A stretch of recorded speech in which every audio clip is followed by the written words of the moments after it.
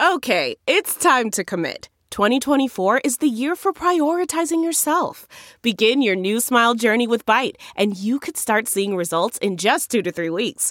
Just order your at-home impression kit today for only $14.95 at Byte.com. Byte Clear aligners are doctor-directed and delivered to your door.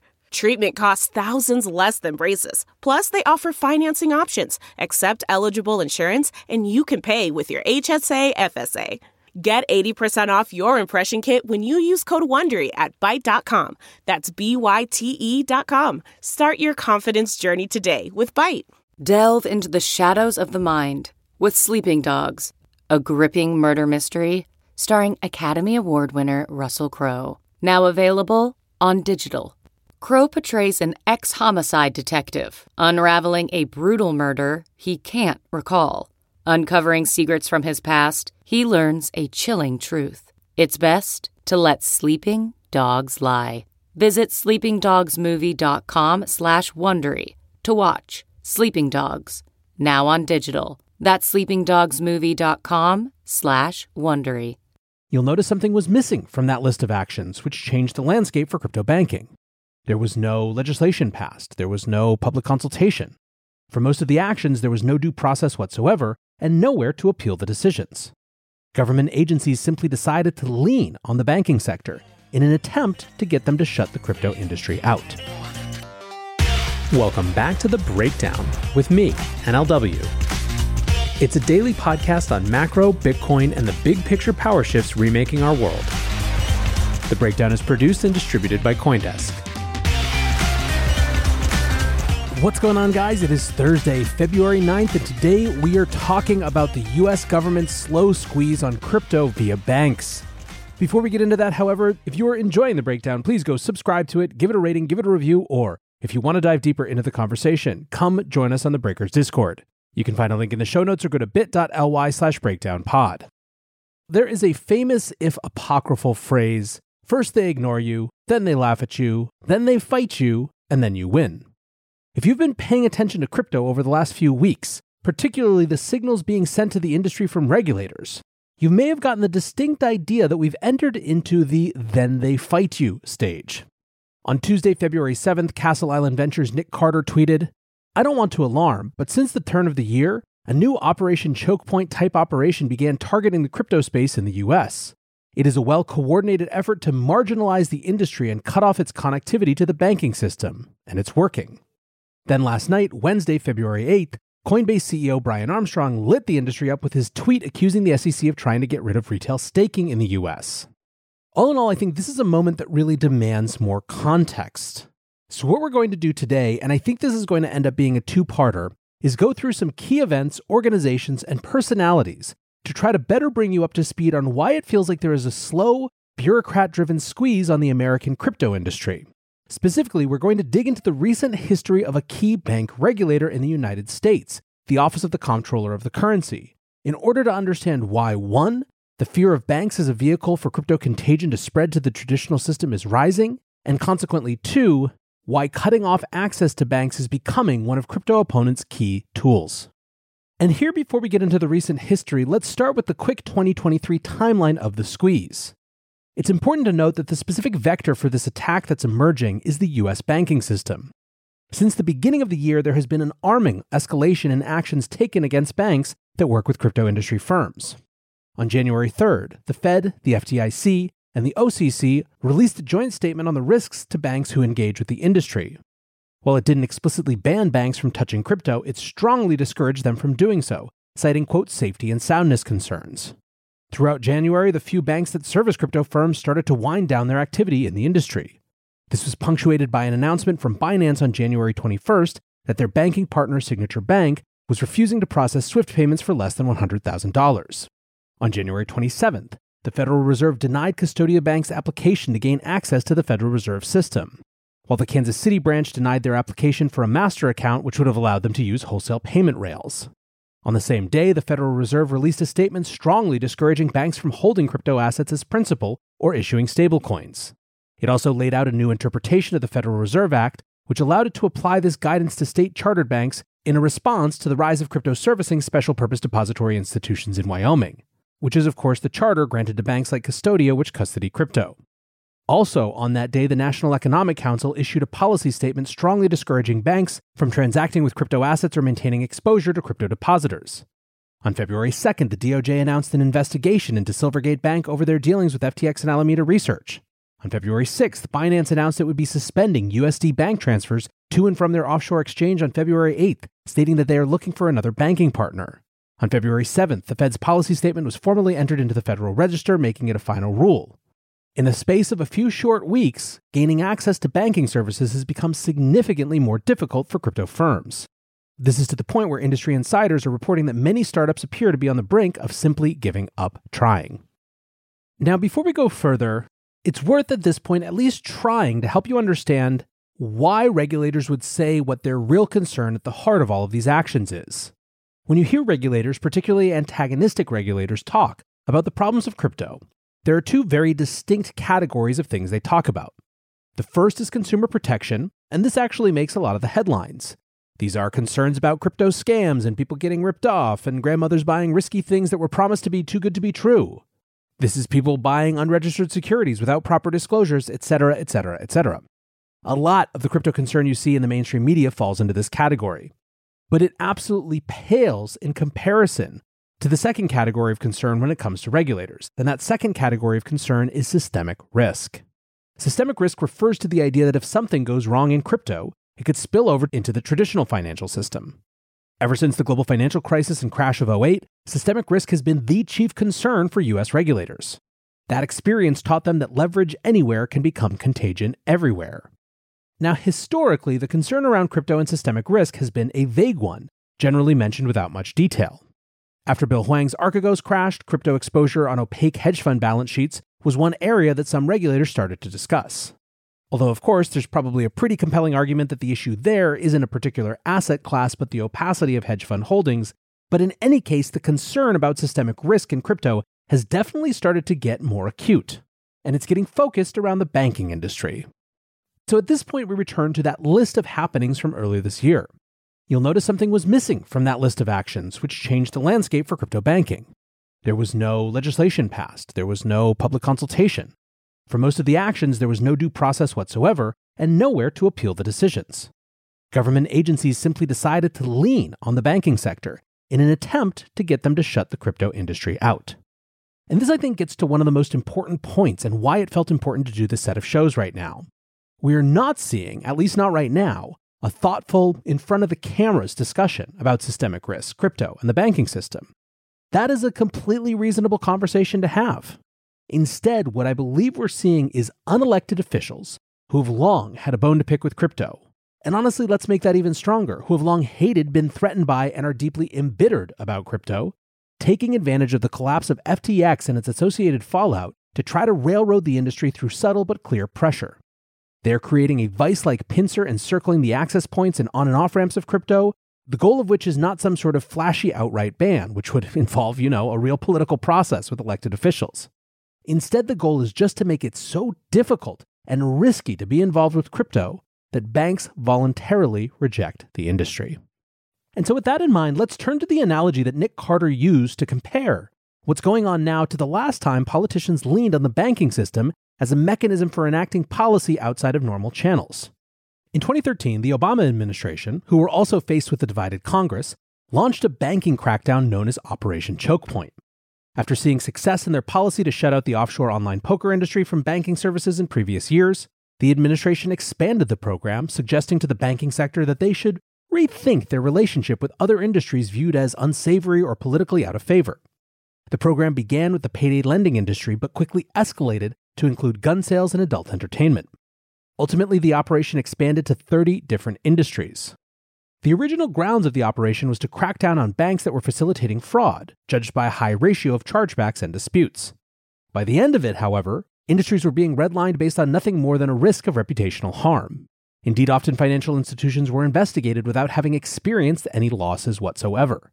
Importantly, throughout all of Operation Choke Point, no law was passed to enable it. None of the industries that were squeezed out of banking services were illegal. In this case, there wasn't even ever written guidance issued. Banks were simply warned of increased regulatory scrutiny if they didn't toe the line.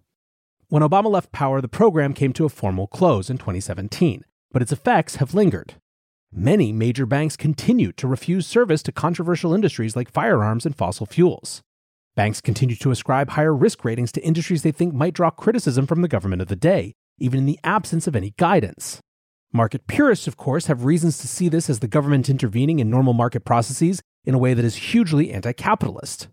There are others, though, who see governments as just one more type of market actor, and in their view, exerting power to lean on the financial system is a completely legitimate, if perhaps not first choice, mechanism for driving what they see as important change. Alas, as is always the case with government overreach in a democratic system, one has to examine not just how an expansion of power is useful when your preferred group or party is in power, but how that power might be used when the other folks take power later. The obvious but still very useful example is guns and abortion. For those liberal supporters of something like Operation Chokehold who didn't at all mind there being more financial pressure on guns and firearms companies, how might they feel if the same techniques were turned towards Planned Parenthood? Seen in that light, the tactics start to feel pretty undemocratic, regardless of who is deploying them. Join CoinDesk's Consensus 2023, the most important conversation in crypto and Web3, happening April 26th through 28th in Austin, Texas. Consensus is the industry's only event bringing together all sides of crypto, Web3, and the metaverse. Immerse yourself in all that blockchain technology has to offer creators, builders, founders, brand leaders, entrepreneurs, and more. Use code BREAKDOWN to get 15% off your pass. Visit consensus.coindesk.com or check the link in the show notes.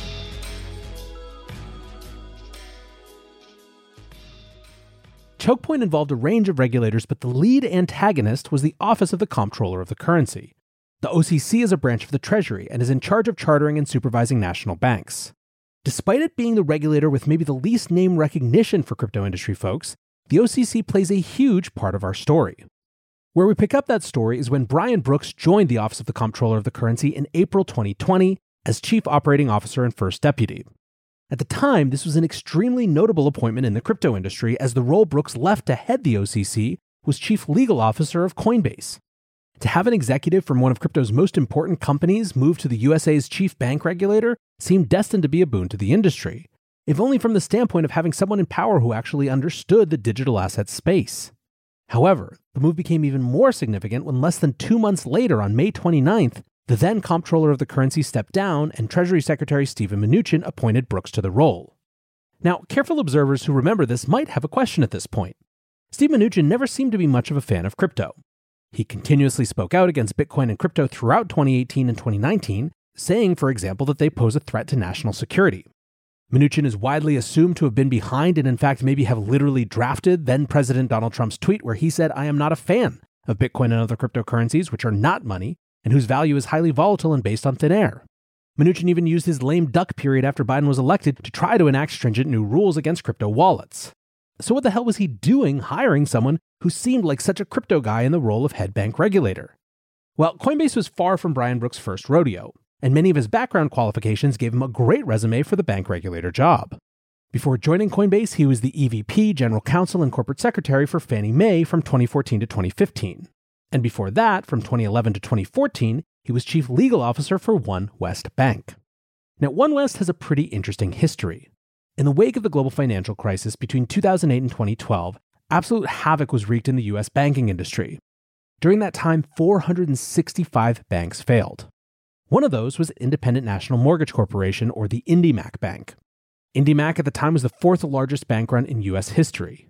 And when a bank failed, the FDIC, or Federal Deposit Insurance Corporation, sold their assets.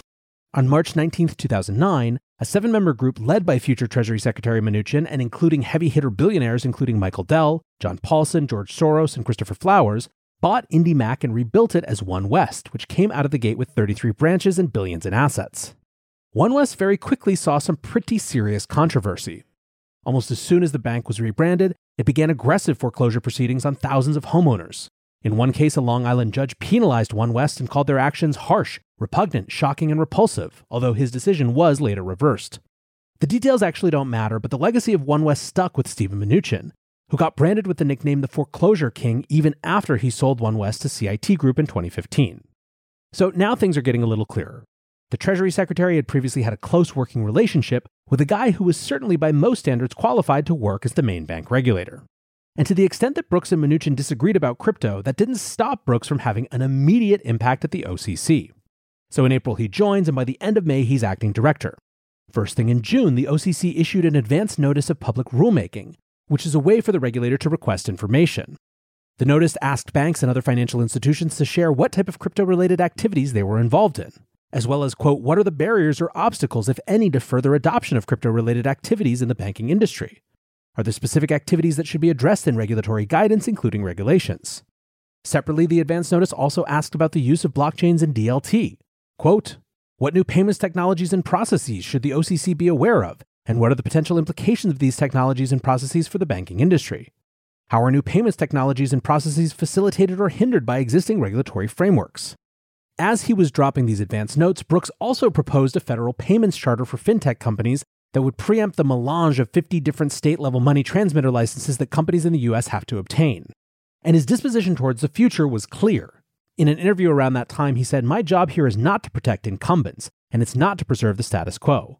I'm not curating a history museum here. The job I have is to make sure the bank's charter is flexible enough to maintain a safe, sound, strong American economy, and the shape of banking has to be flexible to accommodate. Still, it was in July where things really heated up. The OCC released a public letter on July 22, 2020, effectively stating that national chartered banks were now allowed to custody crypto for clients. This was a huge change. Previously, the only companies that had offered custody had been specialist companies who got state licenses to offer those services. Now, Brooks OCC was saying any nationally regulated financial entity could get into that game. The note, quote, reaffirmed the OCC's position that national banks may provide permissible banking services to any lawful business they choose, including cryptocurrency businesses, so long as they effectively manage the risks and comply with applicable law. And I think at this point, what you may be starting to understand is that part of the way that we have to see this clampdown via the banking industry is as a story of action and counter-reaction. In September 2020, the next big move at the OCC was publishing fresh guidance on how banks and other federally regulated financial institutions could interact with fiat-backed stablecoins. Basically, they said, you can provide services to stablecoin issuers. Quote, national banks and federal savings associations currently engage in stablecoin-related activities involving billions of dollars each day. This opinion provides greater regulatory certainty for banks within the federal banking system to provide those client services in a safe and sound manner. By now, Democrats in Congress were not happy. In November 2020, a group of 6 Democrats wrote a sharply worded letter that accused Brooks of all manner of things. That he was spending too much time on crypto during COVID. That he had no business bolstering crypto banking while millions were waiting for relief. Quote, arguably, the immediate needs of millions of at-risk individuals who have not yet received an economic stimulus check and or cannot deposit their funds in a bank deserve greater attention than an effort to increase access to financial services in the banked community via mobile phones. The Democrats also characterized Brooks' actions as unilateral and said that they could put, quote, the entire hierarchy of dollar-denominated financial assets at risk. Quote, the OCC plays an important role in providing stable forms of currency. However, the decisions of your agency have the potential to adversely affect banking and financial activities well beyond your jurisdiction.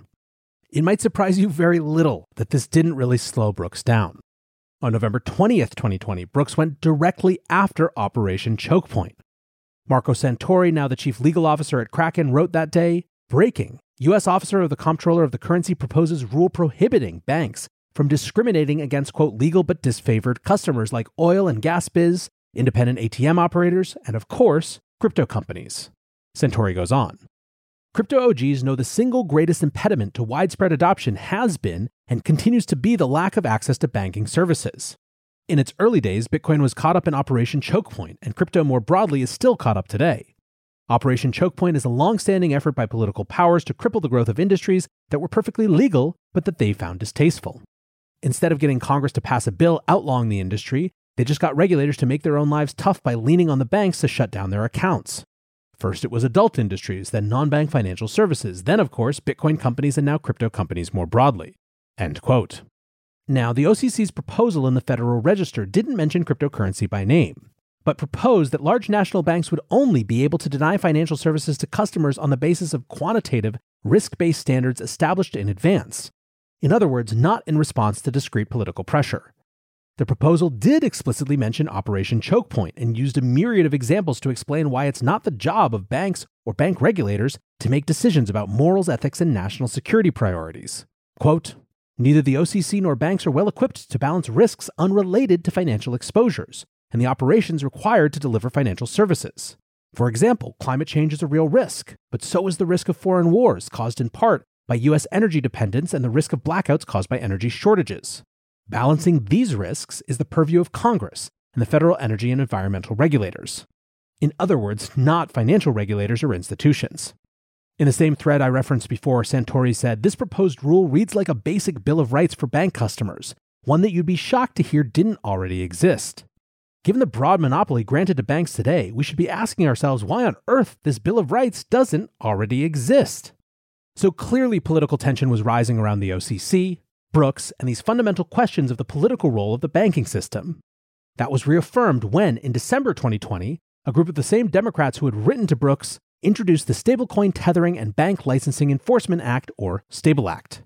The press release said digital currencies whose value is primarily pegged to or stabilized against the conventional currency like the dollar pose new regulatory challenges while also representing a growing source of the market, liquidity, and credit risk. The 18-page bill had a ton of different requirements for stablecoin issuers, including requiring them to get a banking charter, approval from the Fed, approval from the FDIC, as well as the issuer's specific state or federal bank regulator, requiring ongoing analyses of systemic risk, and much, much more. The stablecoin space, as you might guess, had some concerns. Jeremy Allaire from Circle said it would, quote, represent a huge step backwards.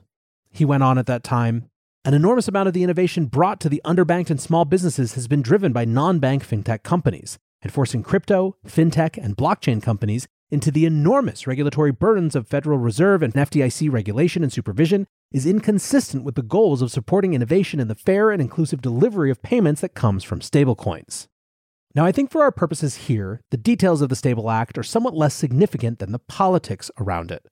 It was clearly a strike back against Brooks and the OCC, who is increasingly being seen as a Trojan horse for the crypto industry to infiltrate Washington, D.C.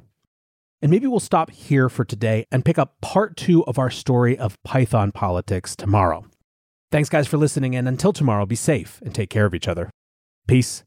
1, 2, 3, 4. Those are numbers, but you already knew that. If you want to know what number you're going to pay each month for your car, use Kelley Blue Book My Wallet on AutoTrader. They're really good at numbers. AutoTrader.